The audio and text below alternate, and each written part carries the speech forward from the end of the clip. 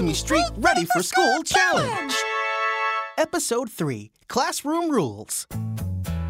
Hello there, friends! Today's Ready for School Challenge is Classroom Rules. Oh, Elmo thinks he knows this one. Oh yeah? Let's hear it. Elmo knows you're supposed to raise your hand when you want to talk. That's right. There are lots of different classroom rules. Some you learn, and some you make up together. Elmo wonders what classroom rules other kids have. Let's ask. Elmo wants to know about rules at school. Are there any school rules that you have to follow? Yes, no touching other people. Yep, very important. Do you have a rule? When the teacher's talking, you can talk. If you could make up your own rule that everybody would have to follow for school, what would it be?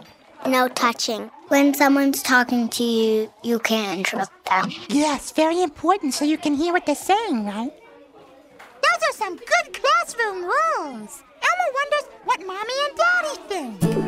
I mean, obviously, kids are kids, and he's silly, definitely silly sometimes, so I know he needs to be redirected, but, that's okay. Sometimes at her age, I've noticed the literal understanding of rules. Like, I know they talked about the no touching. I know that she's questioned that a little bit when she wanted to give a hug to her friend and then thought, wait, can I not do this? So I think those are some conversations we have in terms of challenges and just thinking about interpretations of rules and how you kind of go between the literal meaning and what it actually means. Thanks for sharing, everybody. Boy, Elmo loves hearing all your stories. Now, let's hear from our teacher friend, Ms. Laura, with a teacher tip about classroom rules. Today, I thought it might be nice to talk about why we have classroom rules. Classroom rules help make sure we are all kind and safe. That way, we are all ready to learn. See you in school. Thanks for the teacher tip, Miss Laura. Okay, everybody. Now it's time to practice one of the most important classroom rules, following directions. Let's test your following directions skills with a game of Follow That Sound. In this game, when you hear the word school, you have to clap. Want to give it a try? Yeah, Elmo thinks he can do it. Every time Elmo hears the word school, he claps.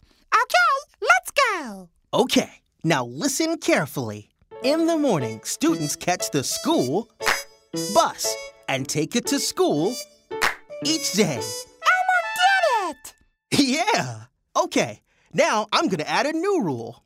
After you hear the word student, I want you to add your name and clap every time you hear the word school. Think you can do it? Yeah, let's try. Okay. In the morning, student Elmo catches the school bus and takes it to school each day. Yeah! Boy, that was a tricky one, but Elmo did it. Nice work, everyone. Great job following all those directions. Following directions is a great classroom rule to practice. Boy,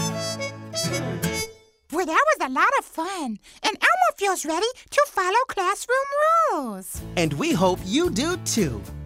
Following classroom rules is a great way to show your teacher and your class that you care. And remember, classroom rules help everyone learn and stay safe.